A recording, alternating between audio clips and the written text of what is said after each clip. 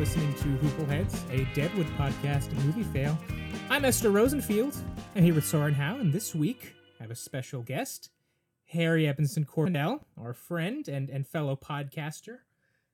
Today we're talking about the series finale of Deadwood, Tell Him Something Pretty, directed by Mark Tinker, written by Ted Mann.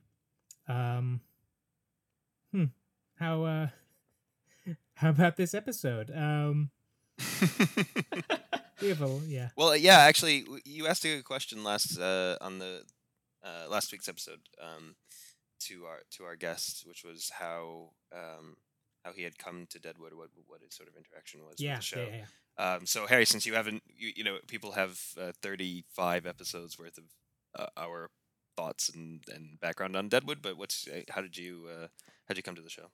Sure. I think I first watched it 5-6 years ago now, and it was just one of those things where enough people had recommended it to me that I sat down and checked it out, and really, really loved it, obviously, and revisited it with my partner, like building up to the movie release. So it's all pretty fresh in my mind. Oh, fantastic! Yeah, it's a show that, like, pretty much I adored from the first watch through. Like, it's really sat with me as one of my favorite shows out there, I think. Fair enough. Good choice. So, yeah, excited to talk about it for sure. Cool. Yeah. So yeah, this is the series. So I actually have I have a broad question for Esther to, I guess, kick us off, which is, obviously we're gonna dive into the specific elements of the episode, but like as a finale, and based on what you had been led to believe and things like that about the show and how it ended satisfactorily or not, what's your take? You know, on it's this? interesting because I had kind of been led to believe, just by the way people talk about this show, and especially the way people were talking around the movie, like I had kind of come to understand that this show ends very unsatisfactorily, not in a bad way, but like that it clearly is left hanging in a way that they were going to continue and never got the chance to. I think having watched it, there are definitely a couple elements that we can talk about that are for sure like just not at all addressed or resolved.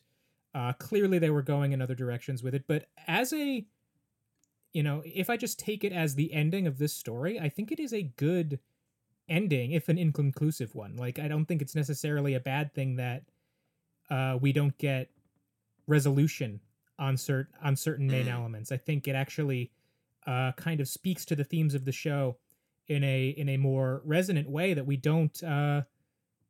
Just to get into specifics, I guess the fact that Hearst gets to ride off into the sunset, having kind of, you know, not gotten exactly what he wanted, but, you know, he does get what he wants. He gets complete dominance over everyone in this town, and he rides away.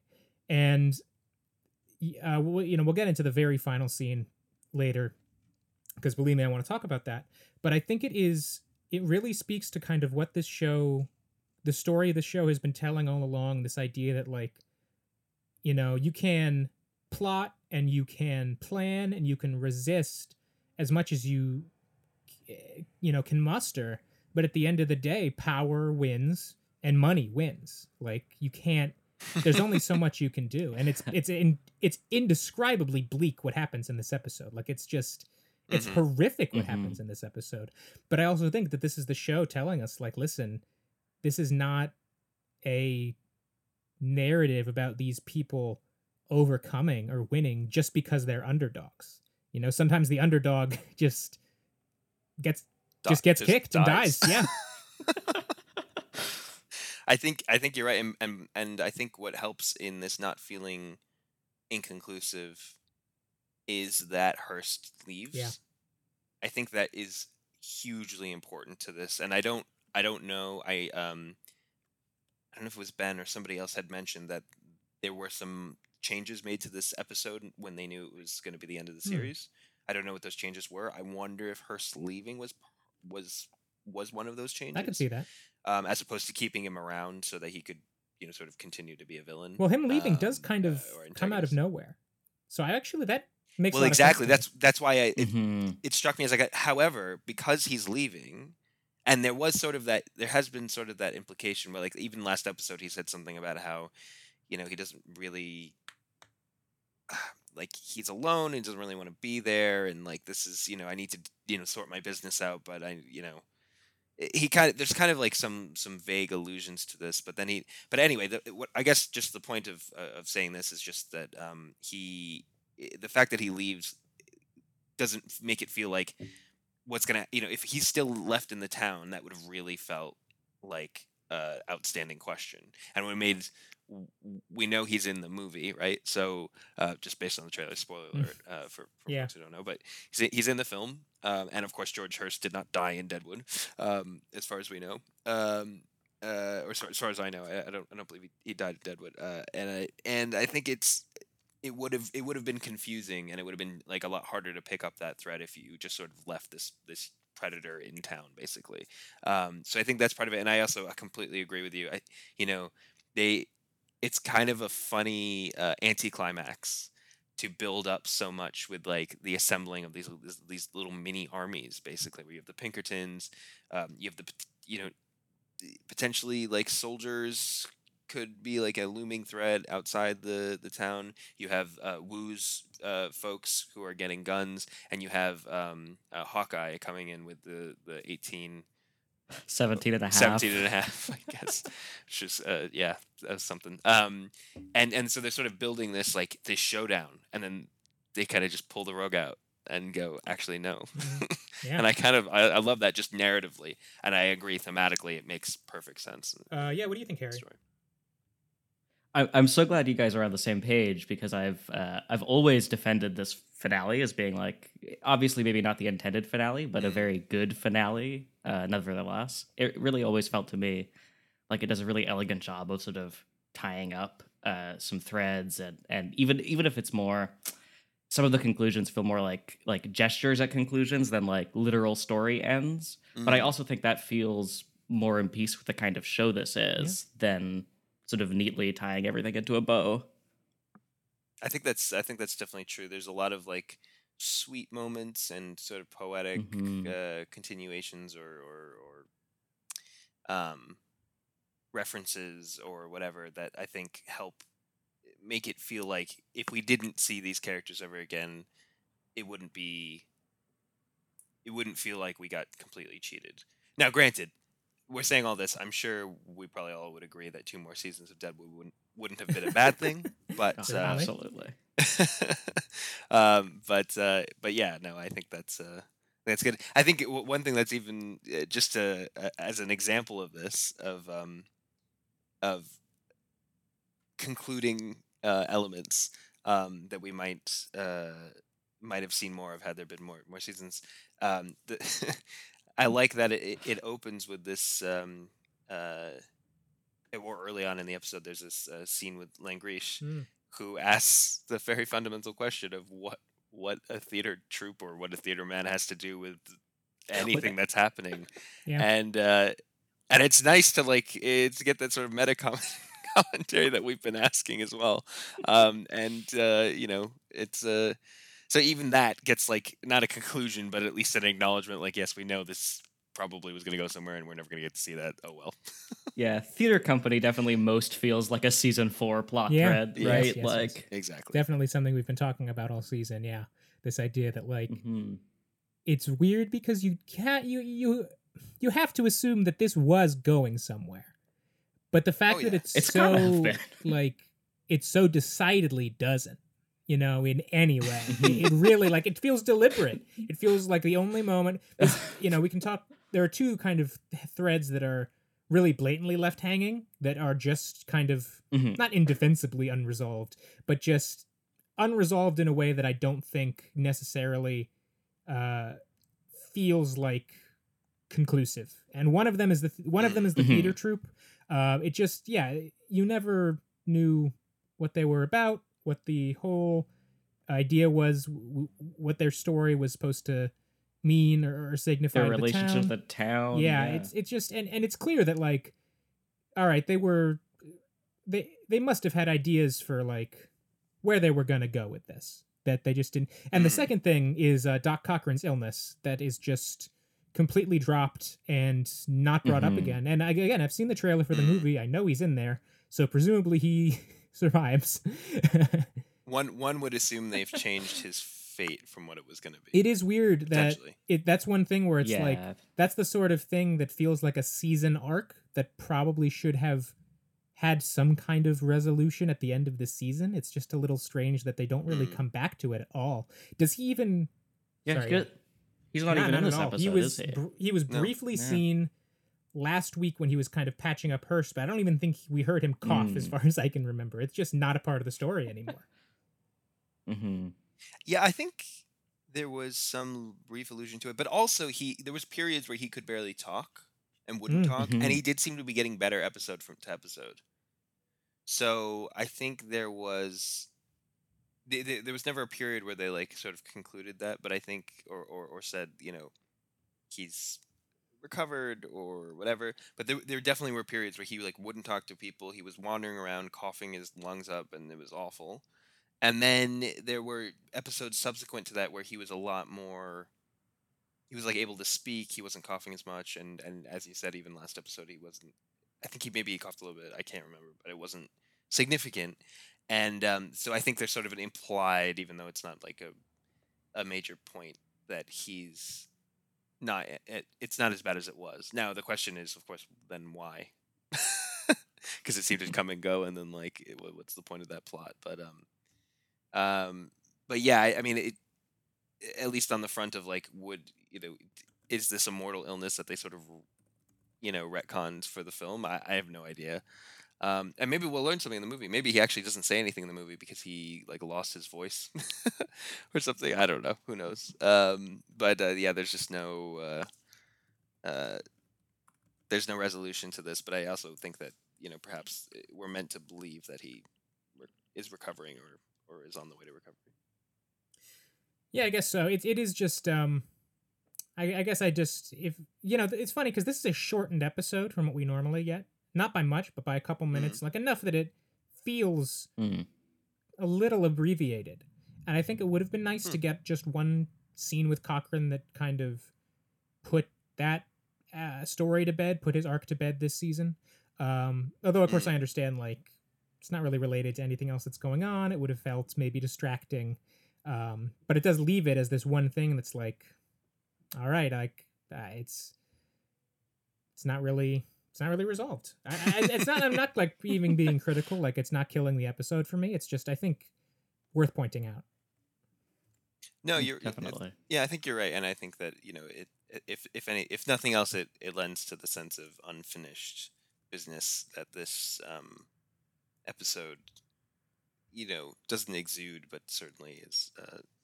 It doesn't feel like a series finale. It does feel like a season finale, but it, like I said, it does. And as we discussed, it has these elements, but that sort of hits more on the side of unfinished business for sure.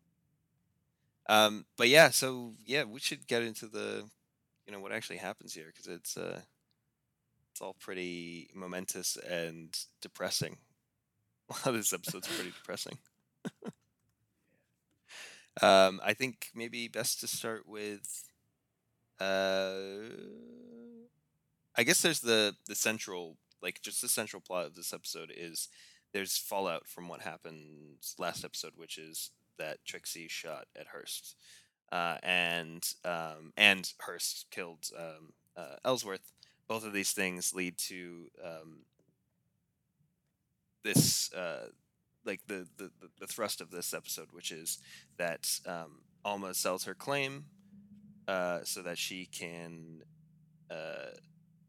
basically Hearst's plan works, which is to intimidate her into selling. So the plan is sell him the claim so that he won't try and kill me, and I can stay in Deadwood, or kill Sophia. And in addition to that, Hearst demands to have Trixie held accountable for shooting Hearst, and the decision they make in order to sort of accommodate this is pretty brutal. So, yeah, I don't know what. Where do you want to start? Well, it's interesting because the whole episode is framed by the fact that it's election day. So it's all kind of taking place in this context of not only are they kind of figuratively losing to Hearst this battle, in what happens in this episode. They're also literally losing the election because of it. Like Hearst is beating them there. Kind of shockingly, blatantly when we get the vote totals. It's pretty disgusting. So that is that surrounds everything that happens here. And again, it's like you spend the whole season building up to these elections, and you kind of want like the ending you want is that they can muster enough support or whatever that it won't matter that like, oh, Seth will win anyway because people like him, and Hearst can't he can send in all the fake votes he wants, but there's he can't stop Seth's genuine popularity. But it doesn't matter. Like they just lose, and they lose overwhelmingly. There's nothing they can do. He just buys the election. Buys it, and he can just do that. So the entire episode exists in that context, and I think it reflects on what Al thinks he is forced to do, basically. Because again, the point of this episode is that Hearst wins. They can't beat him. It is unremittingly bleak. Mm-hmm. Yeah, I mean, so one thing, it's funny about the election. We knew Seth was going to lose, partially because it's been foreshadowed just in that we knew that the plan was to stuff the ballot boxes with soldier votes, but also we know historically that Seth Bullock, the actual person, didn't win the election, which actually Ben alluded to last week. And of course we know the real reason he lost was because he wasn't very popular among working people. But here we know that it's quite the opposite, which is that he's probably pretty popular in Deadwood. It seems like, there's that awesome scene with Richardson and Aunt Lou, where even Aunt Lou's like knows she knows the side she's involved, even though she can't vote. And she's like, make sure Richardson, who may or may not have ever been interested in voting, goes out and votes for Bullock because she knows the sides. She knows what the stakes are and is invested in that, and that's really cool. It's like a cool little snapshot. And also, there's a little bit of commentary, of course, about democracy and who's allowed to vote, who's allowed to participate in things here that we get scattered throughout the episode. But yeah, and the other thing that I don't fully understand, maybe I'm not quite getting it, but like, why is Bullock in a countywide vote? Like, he's a sheriff of Deadwood, right? He's not a sheriff of the whole. Why does it come down to a countywide vote? How does that? I'm not sure how that works. I thought I did understand this. I'm not sure though. I think the point is that it's because it's being incorporated into a state that has like kind of the surrounding townships are kind of just like collected into this one. I don't know if I guess he must have jurisdiction over those locations, right? But he's right, but like maybe not active patrol. Exactly. I mean, he can't be in all those places at once, obviously. But also makes, or maybe he might get called to them individually. Because Deadwood is a camp, like, right? It's not. Sounds like it's not huge, so it's worth considering. Like, well, maybe you're the sheriff of this county. This area that might, in modern times have just become a single city, just because everything just gets absorbed into each other. I don't know. I really don't. Yeah, and I don't even know how modern. I know there are sheriffs now, even, but I don't really know how they work. Yeah, me neither. So it wasn't really a thing where we came from. but like there are still sheriffs all over like the West and the South, things like that, and I don't really know how they function. So yeah, maybe that's it. It was something that occurred to me as I was listening to this, and I was like, why is he's like a local, official. I don't know why, but yeah, I guess it's has to do with the incorporation and things like that. So it becomes countywide. So yeah, no, you're right. I think it's the overwhelming, this like wave of Hearst's victories just like overwhelms the camp, and it's tough to deal with. I think this is it's important to wrestle with. You mentioned Al's decision in this episode, and like, yeah, how did you guys feel about this? This pretty brutal choice he makes. What do you think, Harry? I mean, Al's never been a good person, really, I think.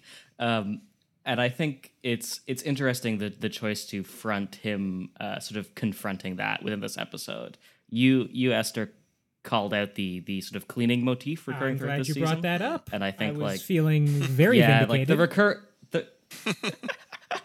the recurrence of that in this episode, I think like says a lot about where Al's at, right? In regards to just the sort of guilt and weight of these terrible things he does by the end of this episode. Yeah, it's brutal though. It's really brutal.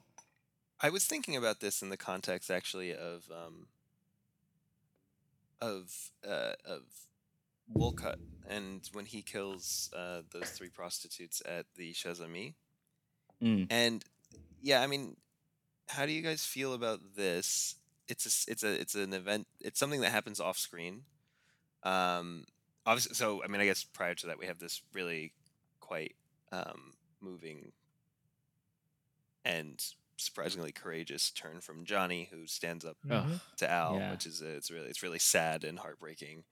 And it almost seems like it works, but then of course Al's just going to do it anyway. So, but I think it's nice. It still has meaning, and I also like Dan's post murder chat with Johnny, where he says, you pick the one that you have feelings for, and he picked the one he had feelings for, and basically saying you two aren't that different because you would have rather Trixie died, I guess, right? Like, we don't really know what Johnny would have really wanted there, but it sort of poses them as like you really aren't that different, even though you feel like you've been affronted or that this was unfair.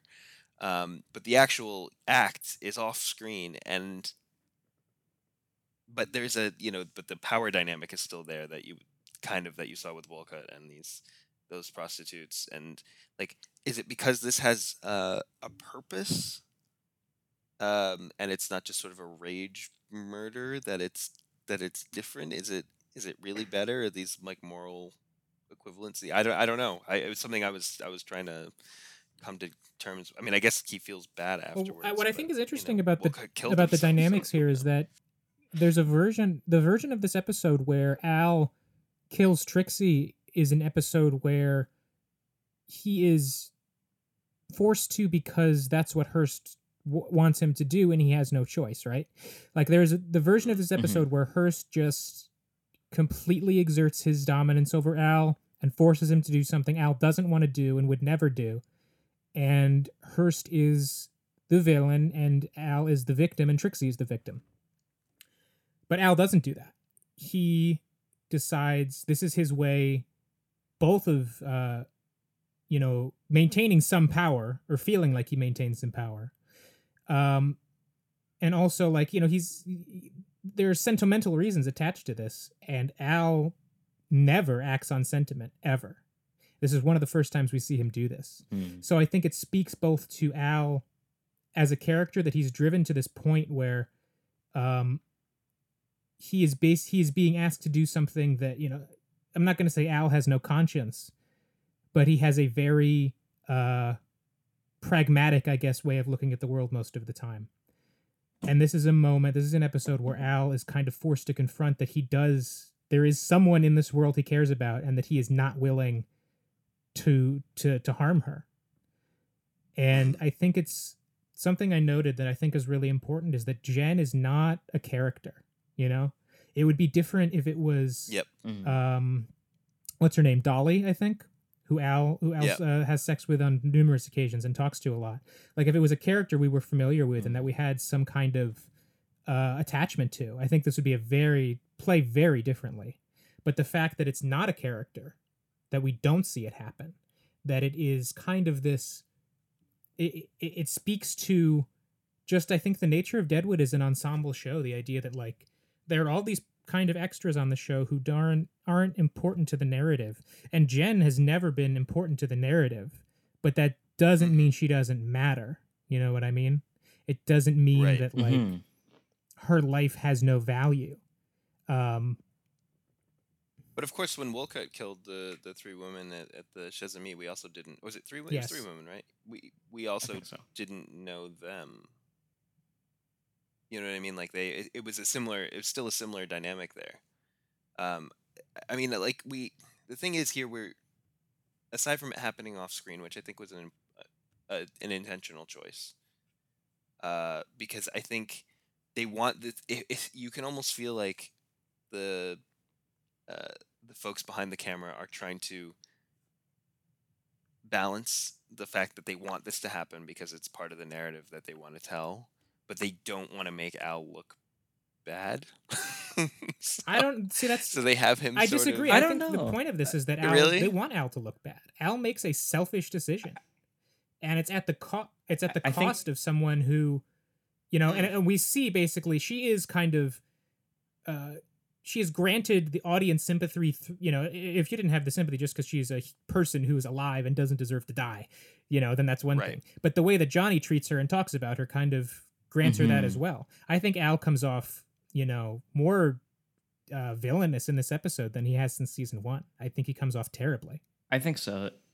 Especially the choice to take like valuable real estate in this episode to forefront both Johnny's sort of grief and struggle and Trixie's response too. I think feels really important. Absolutely. Yeah, no, I think so. I guess I would stop short of villainous, not as a judgment call on what he did. I'll be very clear about this. This is going to be some religious moralizing for you folks, which is that I can tell you in the Jewish religion, you are not allowed, aside from don't not murdering in general, not allowed. You're also not allowed to murder an innocent person to save a life. That's forbidden, specifically. What he does here is expressly forbidden. If you have somebody had a gun to your head and said kill this person, basically what Johnny said when Johnny says no, that is the to go on by that like moral framework is the correct thing to do. And I think so in that by that standard 100%, like there's no doubt what he does is bad.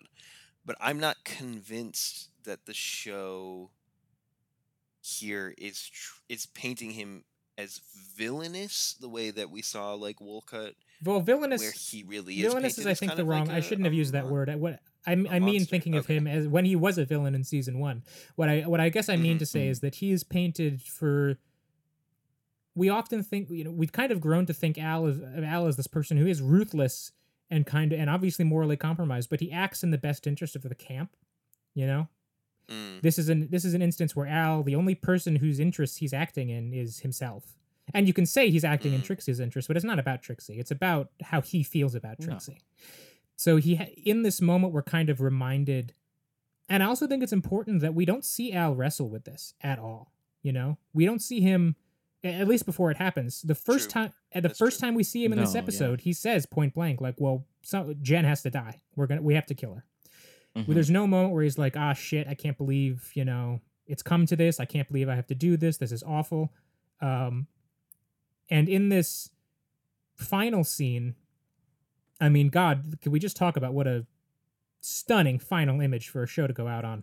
Just something that's so spectacular, beautifully encapsulates like everything about this character and about this show. And I'm glad you brought up that I have seen this throughout the season, this motif of Al scrubbing the floor, scrubbing the, wiping the bar really fervently and furiously. And it's obviously all leading up to this moment where it's like he's kind of left himself the responsibility of cleaning up this mess, but like it's this he has been put in this position, but at the same time he has put himself in this position. You know what I mean? And also his commitment to cleaning up his own mess. I think there's also a thing that's emphasized here. Right here, he doesn't even ask Jewel to attempt it before he decides to do it himself. Yeah. It's just him who, and he commits before even. He's just like, this is going to be my thing. I'm going to do it. And it's actually what he wanted to do initially. And then Johnny's the one who says, I'll do it, and then doesn't. So on the grades of ways to handle this bad decision even worse, he could have pawned it off on somebody. and instead in sort of a very unfeeling way. And I think that's the kind of thing you might expect from Sai. I that was you gonna say might. Sai. I was gonna say I think that's, Sai, but I but think that's the distinction the show draws, is that Sai is the kind of guy who will.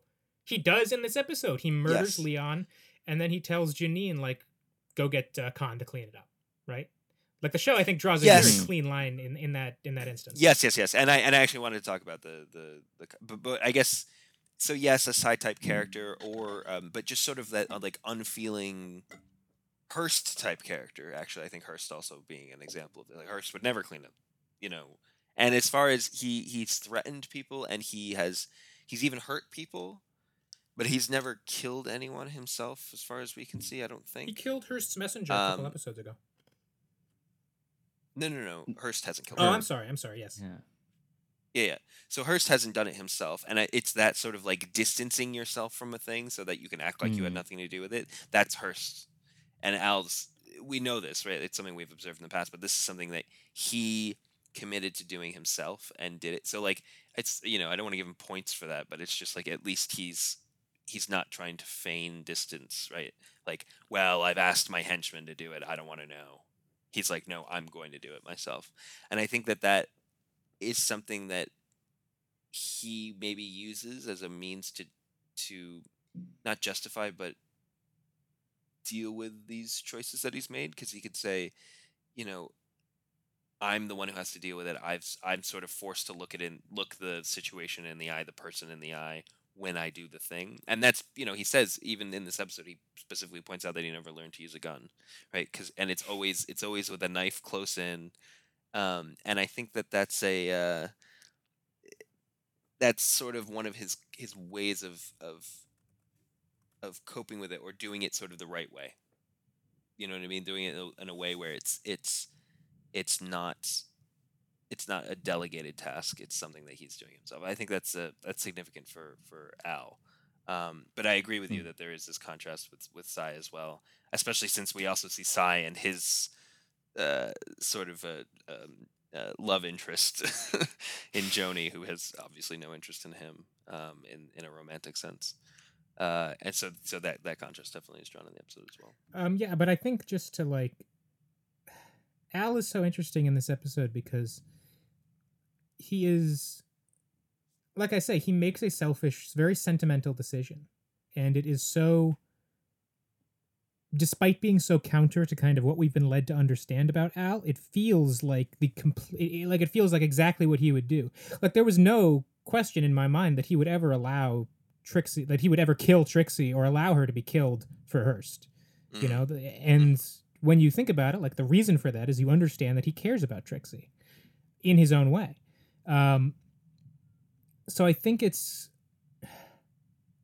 hard to talk about because what he does is kind of undeniably despicable. Yeah. But it's kind of weighted against the fact that Hearst did put him in this position where he has to kill a woman that he knows. There's no real way out of it. And I think that makes it hard to talk about, because I want to talk about this in terms of like the choice that Al makes, but the choice that he makes is presented to him by Hearst. There's no, it has to be understood in that context. Yeah, just in terms of motifs, really briefly, I just wanted to mention, you may have observed the scrubbing, but I observed the hair, and they very specifically have him go into the sort of wild hair version of Al that we saw for a couple of episodes this season. And I think that's also, it's a really strong indicator of somebody who's, as we know, always very well kept. I think when his hair is strewn about and he is sort of looking a bit wild, it's an obvious reflection of what's going on inside, where he's just really wrestling with what's happened. And I think this is, and that's why the final line of this episode is so, it's a fantastic line, right? It's that he's basically, Johnny comes to him and asks, because he's so distraught over what happened, and he says, did she suffer? And he says, um, he basically says he doesn't want to talk. He's like, yeah, I did the best I could. I don't want to talk about it anymore. And then says that he wanted me to tell him something pretty. As if there's and the follow on from that is as if there's any way to dress this up. As if there's any way to make this moral or right or beautiful or anything. I mean, it's just when I say it's unremittingly bleak, it's him fully acknowledging. When I say it's unremittingly bleak, that's what I mean. Is like that final line is saying like it's what it's leaving you with, whether it was for a perspective next season or just as leaving the show. Like there's no silver lining. There's no. Yep. If there's a silver lining, it is in what's the only good thing that happens in this episode? It's Joni and Jane being cute again. Absolutely. Love does blossom still. But in terms of like this central conflict and the central thematic conflict of the show, there is no silver lining. There's nothing good comes out of this. There's no version of this that ends well for these people. And like the most just not the most tragic, but the most just like, God, I can't believe how depressing this is moment in the episode for me is when Seth walks up to Hearst's carriage and tells him to get out of town, even though Hearst has already decided to leave town. Hearst is on his way out, and the only thing Seth can do is puff himself up and like basically play act that he's kicking this man out of town. This man he has no power over. Even though he's not even sheriff anymore, exactly. Right? Yeah. It's just oh God, it makes your soul sink. It's terrible. It's so immediately undercut by Bullock explaining that he knows that too. Like they don't even there's not even an illusion. He immediately, I forget the exact line, but basically immediately says like he didn't do anything, nothing. He didn't actually take action this time. Mm-hmm. And he says he's gonna have a hard time falling asleep because he feels like he didn't do a thing, which is what Seth usually does. He does a thing. It's not always the smartest thing, but it's a thing, and he feels like he just didn't do anything in this case. But yeah, and I also just to extract it from its context a bit, I kind of like this final line of the episode in just a reflection on westerns, because Deadwood wasn't the first like dark and gritty revisionist western show, but exactly. But it certainly is a landmark one, and one that I think because it went on, it wasn't just a movie; it was like a full on 3-season show. Prestige drama. There was to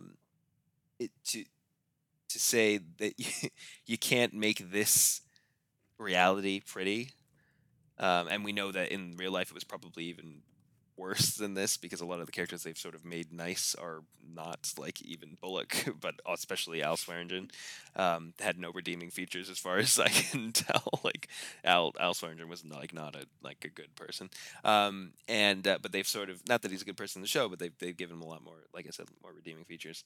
But the version of the West that we were sort of given for decades is pretty. It's very cool. The good guys win. It's all on some set in California or whatever, so everything looks pristine and like dusted in just the right way and all the rest of it. And I think that it's kind of a funny like meta commentary also just on the genre. Well, it's interesting because like there have been revisionist westerns for years. There have been westerns is just about anti-heroes. A lot of westerns, not most maybe, but a lot of westerns are about like Tombstone anti-heroes. Yeah. Even just like Clint Eastwood movies are very often, he's not a good guy necessarily. John Ford, a little John Wayne stuff, very different, obviously. But yeah, like this is definitely like territory that westerns have explored before, but usually there is that element of like, well, he's kind of, nasty and vicious, but maybe he has a heart of gold, or maybe... Or he has a code, or it's like... Like, I watched this great movie called And God Said to Cain earlier this year. It's an Antonio Margheriti movie.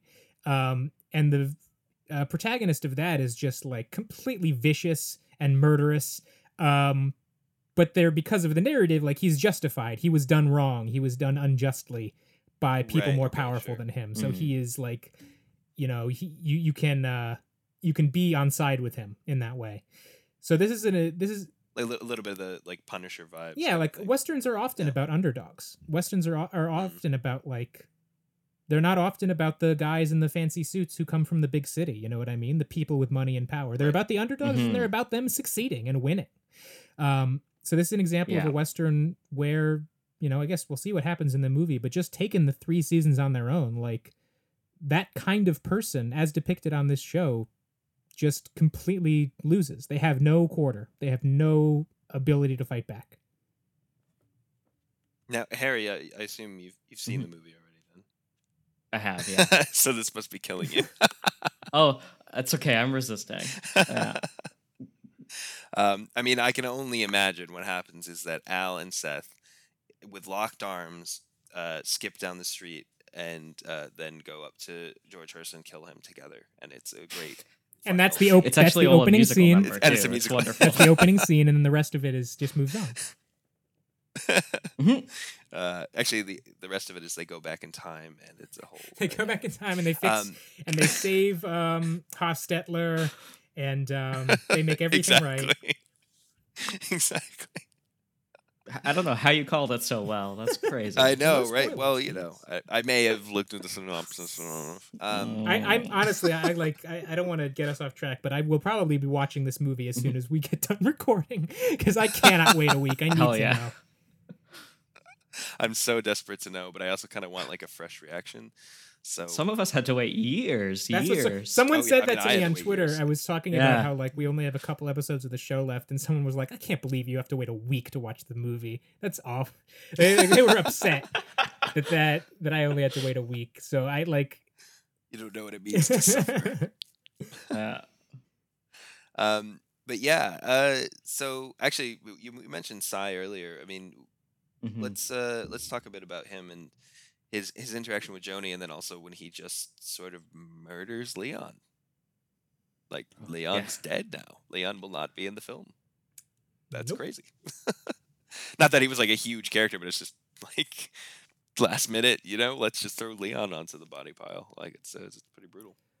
Yeah, what do you guys think of the scene where Joni comes to see him? Because I actually thought this was a really good conclusion to that arc. Speaking of conclusions, I think I agree. I think it's obvious. Like anytime I see Joni going back there, it's kind of frustrating. It's like, please stop it. Please let go. But I think this is a moment where what she's telling Sai is that she's letting go. She's basically saying like, look, I know that you. She's kind of trying to placate him, maybe saying in how she says like, I know when you came by the other day, it was because in your own way you care about me. And there's a but coming, right? There's a but on the other hand, and it's I agree that it does feel conclusive to their relationship in a way that like there have been so many moments where it feels like she leaves and then she comes back, or she's drawn back, or Sai goes to see her, and it's like it's never over. It does feel like the two of them, it's over now. Which is good. I'm very happy about that.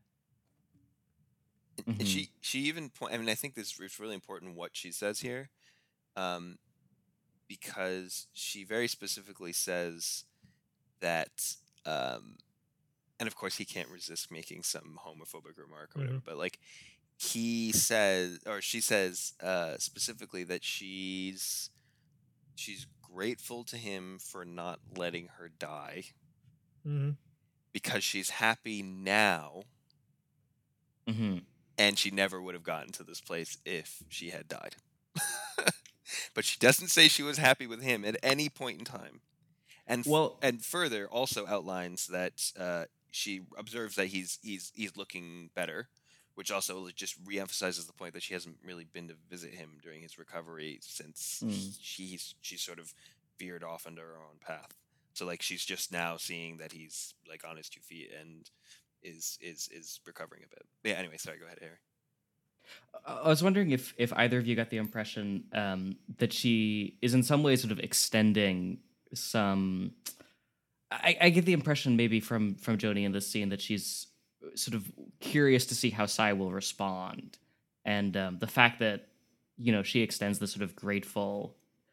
If sort of final, slightly grateful sort of speech to him, and he is so vicious in response, feels in some way like a final straw, I think. But I don't know, like, do you read it as her coming in with the decision to completely end things there, think- or do you think she's? I think I Go do, ahead. because I think what she's saying in the scene is like, when she says "I found happiness," what she's saying is basically, I don't need you anymore. And she's saying this obviously in a way that placates him and that makes him, and is an attempt to make him feel good about himself. It's like, well, thank you for bringing me to this point where I can finally be happy. But what she's really saying is, I'm happy now. It's like, I don't need your help anymore. I don't need you in my life anymore. And I think it's very clever, the writing in that way, that she's able to, that this is how she presents it, basically. I think is really cool. Definitely. And do you guys read this as being sort of responsible for Sai snapping 100%. later? Yeah. Absolutely. No. It's definitely why. Yeah. Hard not to. I think there's a strong, like, I'm mad that I can't have her kind of feeling, which has been going on for a long time, and this is the finality of it has gotten him, has caused him to snap there. But yeah, I mean, I think just to go back to what you were saying, I think it wouldn't. I think the decision was made before she went in. If there was any, I don't think there was any intention to sort of extend an olive branch and see how it was received. I think it was more, if that was if there was anything going on there, it was to reconfirm her decision, to say, like, I know he's going to respond. Yeah, I know he's going to respond badly to this, and on the off, maybe some part of her was like, maybe he'll surprise me, but more likely than not, he's just going to say something nasty, and that's just going to confirm my decision to just sever ties. So she may have been doing that, or she may have just wanted to just say her piece so that she could be done with the whole situation. And yeah, and I think it's actually, it's terrible that Powers Booth passed away, and it's not going to be in the movie, but because of that, we know that storyline has to be over. So it kind of, this works, I think, well as that clean break between the end of this show and then whatever happens in the movie, because I think this does feel like there's a disconnect in the or not a disconnect, an intentional sort of a pause in the continuity, so it can go off in a new direction. I think you guys have even commented too on this season how ineffective Sai has become as a character too. Like, he just feels so trampled from all perspectives that I do think he feels defeated to me by the end of this episode. Like, it doesn't feel like he could bounce back to be a looming presence in further even seasons, really. Yeah, I completely agree. It does, and it's funny because what happens to him in this episode is that Hearst extends this offer of, like, I want you to run everything in the camp but the mining, basically. Right. You'll be in charge of all of it. Which is a lot. Yeah, but it's funny because I think Harry's exactly right. In making that offer, it feels like Sai is somehow more out of the picture than he even was before. It feels like he is so far afield, like, that he doesn't even really matter anymore. And obviously he's frustrated about that, in addition to being angry at Joni. And it's pointed he intends to shoot Hearst briefly through his final scene. True. Yeah, and that's the other thing too, is that I think the Joni bit adds to his anger, but the notification by the Pinkerton dude also, is it Newman, Mr. Newman, or something like that? Yeah, Newman. Also, is like a huge reason why he freaks out, and I think, obviously, as you pointed out, this is extremely evident when he has a gun pointed at Hearst, and not at Jane, not at somebody. It's not like this isn't a scenario where he's like taking it out on Joni and Jane, it directly anyway. Certainly he's taking it on other, like, women like Janine and other folks, but it's not clear that that's the like object of his anger at that exact moment. It definitely seems like it's Hearst. Too bad he didn't take the shot. That would have been interesting. It would have been interesting. It would have been funny if, like, the show had gone in that moment just completely alternate history. Just like the shows that has drawn so heavily from actual historical events, just completely throw it out the window. Yeah, Yeah, Just that'd be forget wild. this is fiction now. This is fiction now. I mean, that would have been kind of fun, and also it would have the thing that would have been kind of fun about that as well is because it's Psy. It's not like the good guys won. It's Psy Mm-hmm. who, random. But also the armies of Hearst won't crash down on Al or anyone. Like it would, yeah, that would be a weird turn. It's so funny how many like extras and folks they like pulled in to to set up the scene of potential battle, and then just nothing happens. Mm-hmm. It's kind of cool. Yeah.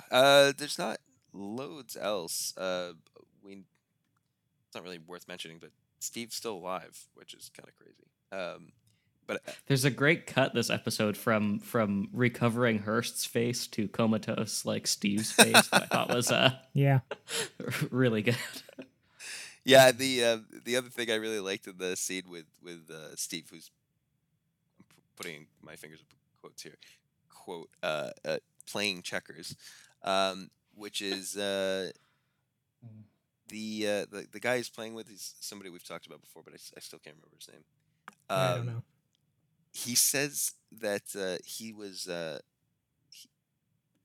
kibitzes his moves, which is so. The reason I'm glad you brought that up. I mean, I was not a word I expected ever to hear in Deadwood, and like maybe he's German. I don't know. But why I sort of hooked onto this kibitz in Yiddish is like chat. It's like what all the parents are doing in like after services at like synagogue. Like you go, they're kibitzing, we're kibitzing. So when he said kibitzes, which is apparently in this case, it's so it's Yiddish is very related to German, and I guess the phrase it's like an American word in this context of being in like cards if you're sort of looking at someone else's hand kind of thing. So it's kind of like is cheating, but not cheating in like a you're a cheater kind of way, but sort of just like it's kind of slyly cheating on the that kind of thing. And and that's sort of so anyway, it's not like this is no bearing on the show at all, but it was just so jarring to hear what sounded to me like a Yiddish word coming out of like an old Western character. And yeah, Esther sounds like she also reacted to that. Yeah, it was really weird. I'm glad you looked it up because I had actually forgotten about it by the time the episode was over. But yeah, it's I just was wondering in the context. I was like, that's not how I know the word to be used. So it was well, that's the thing. It's like, is that? I don't think that's how anyone knows that word.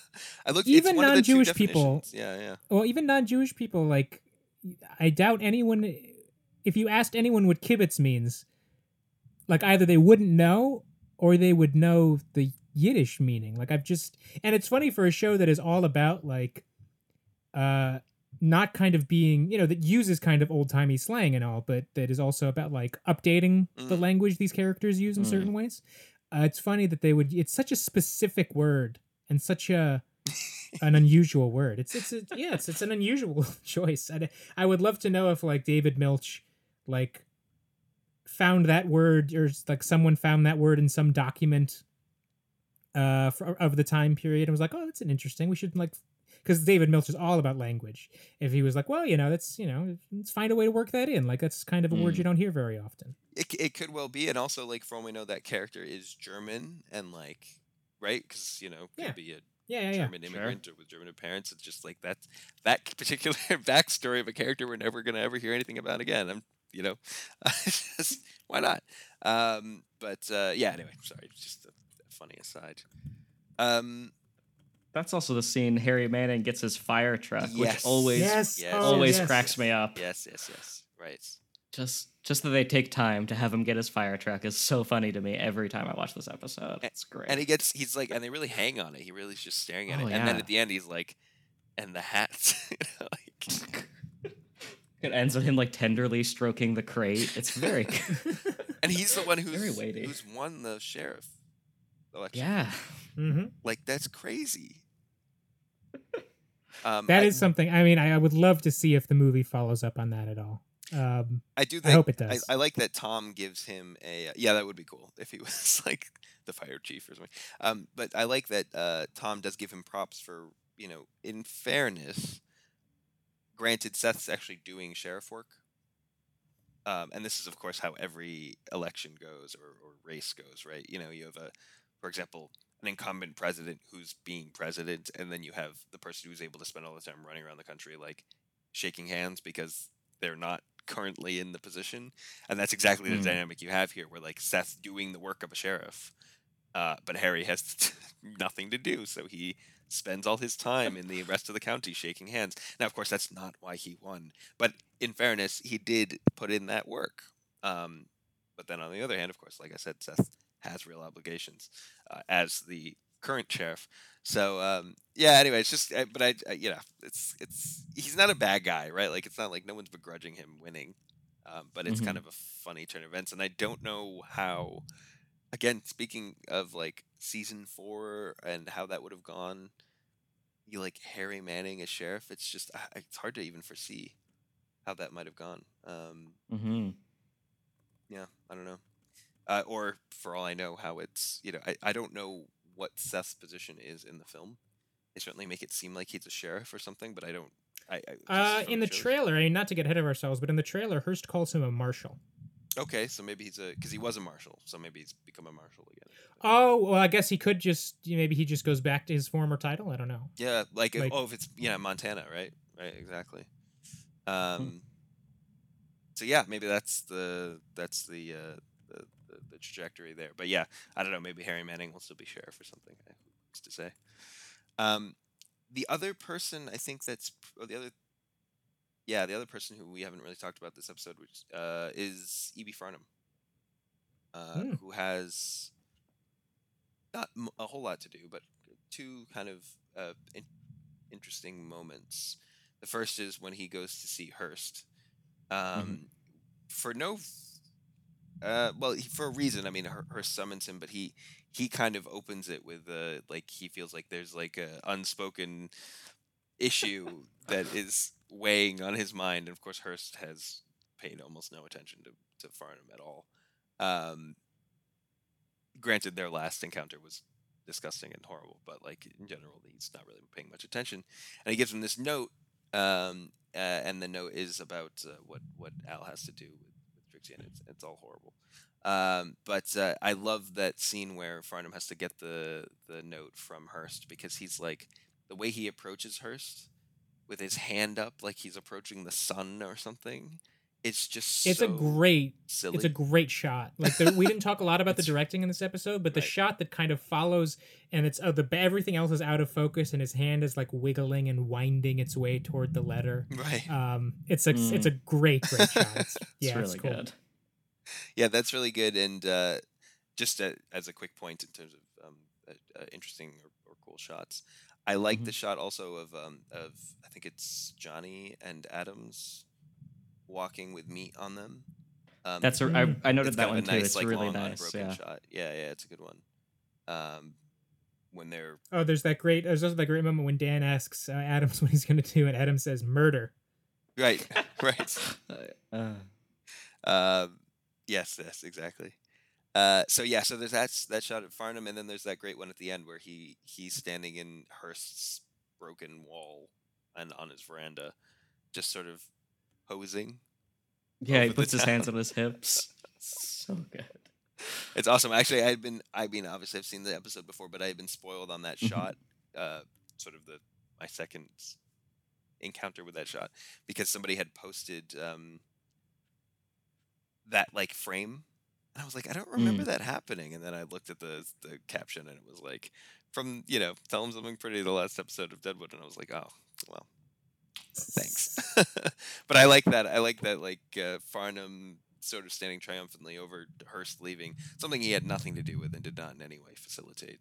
Um, but sort of resuming his rightful place as the, again, quote unquote, head of the town, as the mayor. Um, we He's also also, I reclaiming guess, his hotel, right? Like yeah, that's and kind also of how I reclaiming his took it. hotel. Yeah, exactly. I like Farnham's scene with Al a lot in this episode too. Just his sheer like panic and horror he's Yeah. describing over interacting with Hearst is.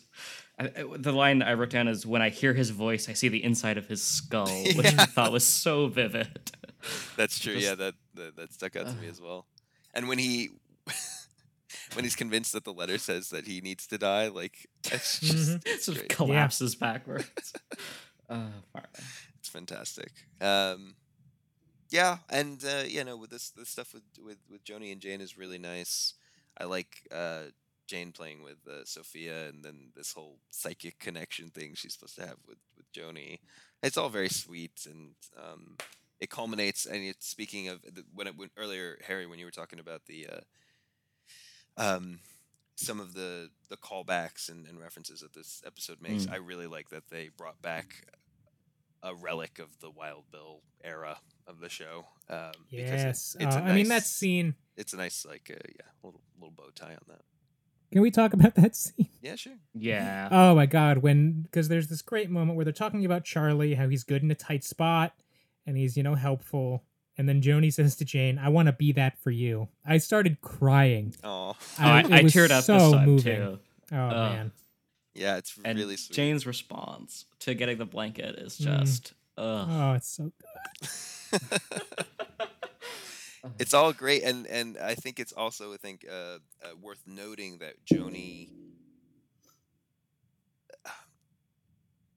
considered what Charlie did to be so significant. It's important that it's the thing that he did was get involved in this, again, racial dispute over voting, right? And it's again all this meta commentary, of course, over elections and even modern democracy and voter suppression and things like that in an election that was already fixed.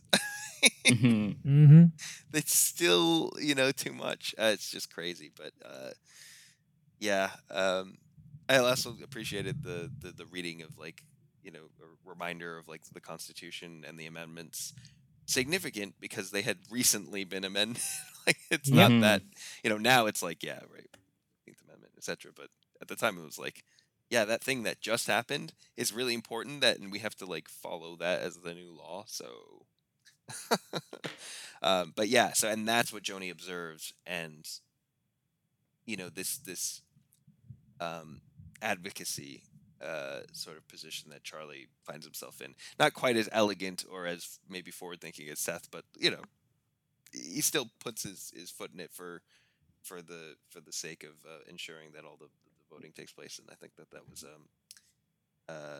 not a not unimportant aspect of where Joni's coming from. But yeah, no, this scene with them is just so sweet, and there is some indication, again, from going purely off of the trailers, that this is a continued thread in the film.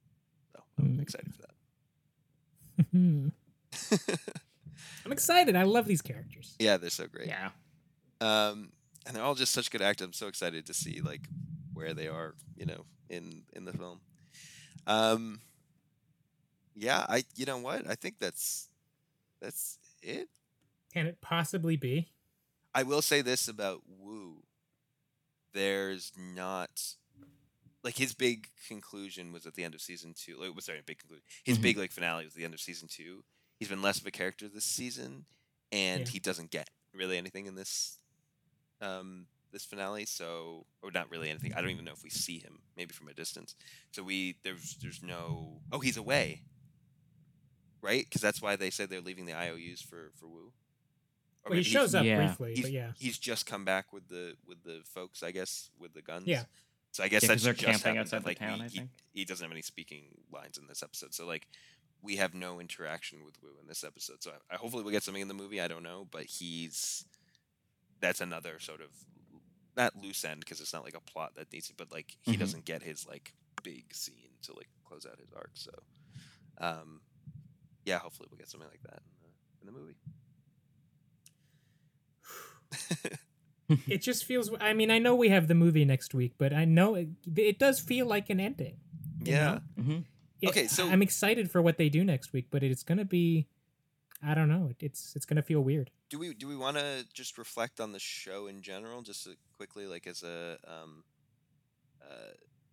as a series before because the movie obviously might change that a bit, and obviously we'll do that next week.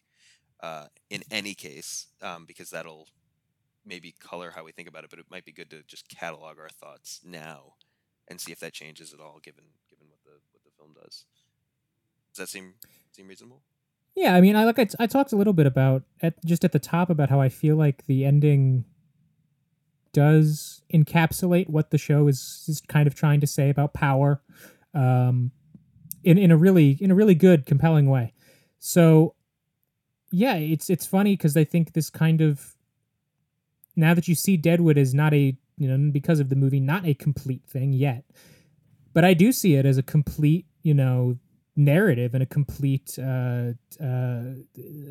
the thematic point it makes is made by the end of this episode about kind of the, and it's a bleak one, the impossibility ultimately of resisting money and resisting power, that you can't, you can make kind of token resistances, and you can make choices that may kind of salvage your own feelings, but ultimately power gets what it wants. Yeah, actually, a it, point on that, just as an example of exactly what you just said, and because we hadn't mentioned it before, Alma is a great example of this because, and I think that it's power, which can be money, and certainly is often money in this show, but isn't always, because she's certainly very wealthy, though not as wealthy as Hearst. But we do see this sort of token resistance, exactly as you said, when she's speaking to Hearst, signing over the claim, and actually later when she doesn't acknowledge him, because she's much, obviously she has a bit of support behind her, but she's much more forceful with Hearst and makes this sort of statement towards him, and is very defiant. But of course she's still signing over the claim, so he gets what he wants. So it's that exact example of symbolic resistance, but not meaningful ultimately. Yeah. So yeah, how about you, Harry? Yeah, I would agree with most of that. I think it's a really, despite obviously feeling rushed and not feeling like a narrative necessarily the end of all these stories, I think it feels like a really elegant send off to the show. I'm very curious to hear what you guys think about the movie. I'll be excited to see how that changes or doesn't change your perspective on this. But as someone who didn't have that until this year, I've always liked this finale, and felt like despite the sort of premature cancellation, that sort of Deadwood as a whole work has always stood up, sort of regardless. So yeah. Certainly, I mean, well, two things we know, right? It's not true that everything that gets rebooted or revived is good, but Deadwood has had staying power. You're absolutely right. It's partially due to the fact that there are some prominent writers and folks out there like Matt Zoller Seitz who are so obsessed with it that they keep writing about books and essays and things, and critics out there who have reviewed in sort of retrospect the episodes and things like that. So there's definitely been. And one wonders how Deadwood might have, there's many shows that died in the early 2000s, which might not have in the modern era, with streaming, with internet writing, internet critique, etc., and essays and things like that.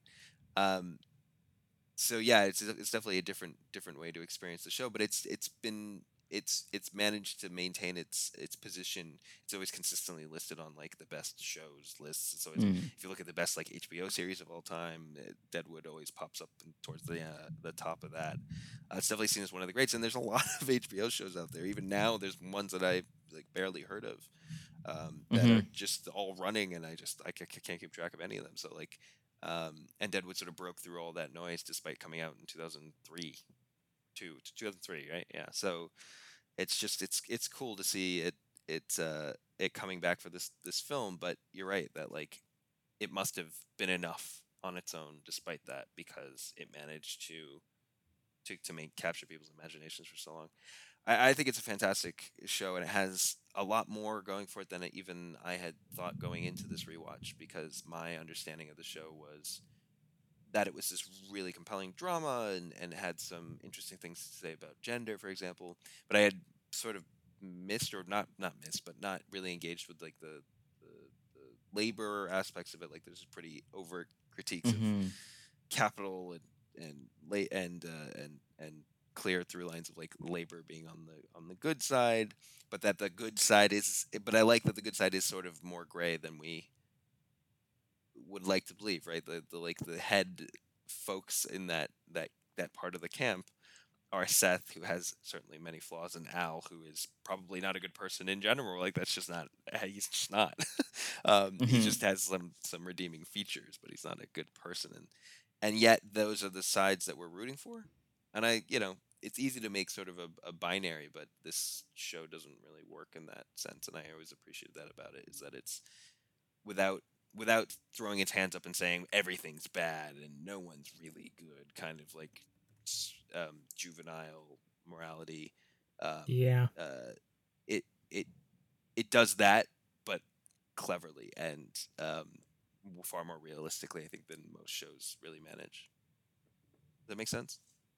Absolutely. No, I'm completely with you. It's like, it is kind of like, I really wanted to use a word that will make me sound like the biggest prick in the world, so I won't. I'm going to say jejune. This are you blown away by that? That is the word that came, but I didn't want to say, whatever word you just used. I didn't want to repeat. Anyway, look, I completely agree with you. Vocabulary is meant to be used, and you should use it if it's all right. If you can't come up with a hell yeah, word, use it. Go for it. No, I think you're absolutely right that there's a lot of television shows that are very childish in the way that they approach like depicting just the idea that they're a show about morality that's like, oh well, someone who seems bad might actually have good parts and vice versa. So it's like, is anyone really good or bad? Yeah, and some of the shows explore this in the most like completely insipid way that doesn't really say anything other than like what I just said, which is again like kind of childish in its lack of complexity. Exactly. I think Deadwood is interesting because it is ultimately kind of approaching that same concern, but in a way that feels like genuinely nuanced. And genuinely complex. I was actually thinking about it, and I think part of it, I actually maybe don't agree with that last bit, because I don't know if it approaches that. I think maybe one of its advantages is it's shows like the ones that we're describing, this or narratives, like there are video games that are like this, there are books like this. There's all kinds of media that are like that, where like no one's really good kind of thing. They ask that question, like, try and figure out who's the good guy. Haha, gotcha. No one's the good guy. Right? That's the problem with it. Deadwood never asks or if someone who's good. If someone is the good guy, they get punished for it, right? Like that's the other thing that happens all the time. Right, exactly. If someone seems to be kind of like they're you can't scratch them, like they just radiate goodness. Then the show punishes them because like, well, they deserve what they got. World. That's not how it works. Exactly. That's not how it works in the real world. Yeah. But there are people who are just good on the show who are allowed to be just good. Right. And that doesn't like the complexity of their characters is not moral. And I think that's kind of the key. Right. I it's think not I think it's fine on that, right? They can be, we observe that about them, and we can sort of we've asked that question of the show, but the show isn't like figure out who's the good guy on the show. That's never been the situation. We are asked to deal with moral questions sometimes, but not the morality of the characters per se. That's not really a thing. I think that's come up so frequently as like a concept in the show, and I think it's to its credit, because if it was asking that question, it might feel more, didactic like that, and it's just not. So yeah, I think that's the show. That's Deadwood. Harry, did you have any more thoughts? I think you guys have said it all. I think that's a great... Yeah, no. Excellent. Okay. Very good. All right, so before we wrap up, Harry, do you have anything that you want to plug or talk about? Sure. I mean, I'm on Twitter and Letterboxd at the Third Wall, THE 3 RDWALL, and I have a podcast that's mainly about movies, sometimes other things, called Winky's Diner Podcast that you can find on most podcast platforms. And that's pretty much the lot. And Winky's Diner, is that in reference to something specific? It is Mulholland Drive. It's a terrible name, but we're committed. It's a good name. No, it's a really good name. I think it's fantastic. I mean, You could be the 400th podcast on like Spotify or whatever. That's called some variant of WTF or something like that. So it's much better to be. With all due respect to those podcasts, but like they all sound like they're the same. They're all very different, but they just sound like they're the same podcast, right? So Sure. they want to stick out. So that's great. That's right. fantastic. Thank you so much for joining us. Thanks for having me. For folks out there who are looking to listen to more episodes of Hoopleheads and our future series, you can subscribe on Movie Fail, Spotify, iTunes, Google Play, etc. There are links in the post for this episode, and anything we've talked about here that might be referenced or in past episodes will always be listed there, so you can check that out. Or you can just subscribe to our mailing list and get the podcasts as soon as they're posted, and they'll just go straight to your inbox. You can click it, read up, and listen in. So again, thanks so much, Harry. I really appreciate you swinging by. We both do. I think it's been really fun. Yeah, definitely. Thank you so much. Excellent. All right, and next week we'll discuss the next week we'll discuss the Deadwood film. So get excited for that. We will have a guest on that episode too. We won't say yet though. We do. We're gonna leave it a mystery. It'll be a lot of fun. Excellent. All right. Well, I'll talk to you next time.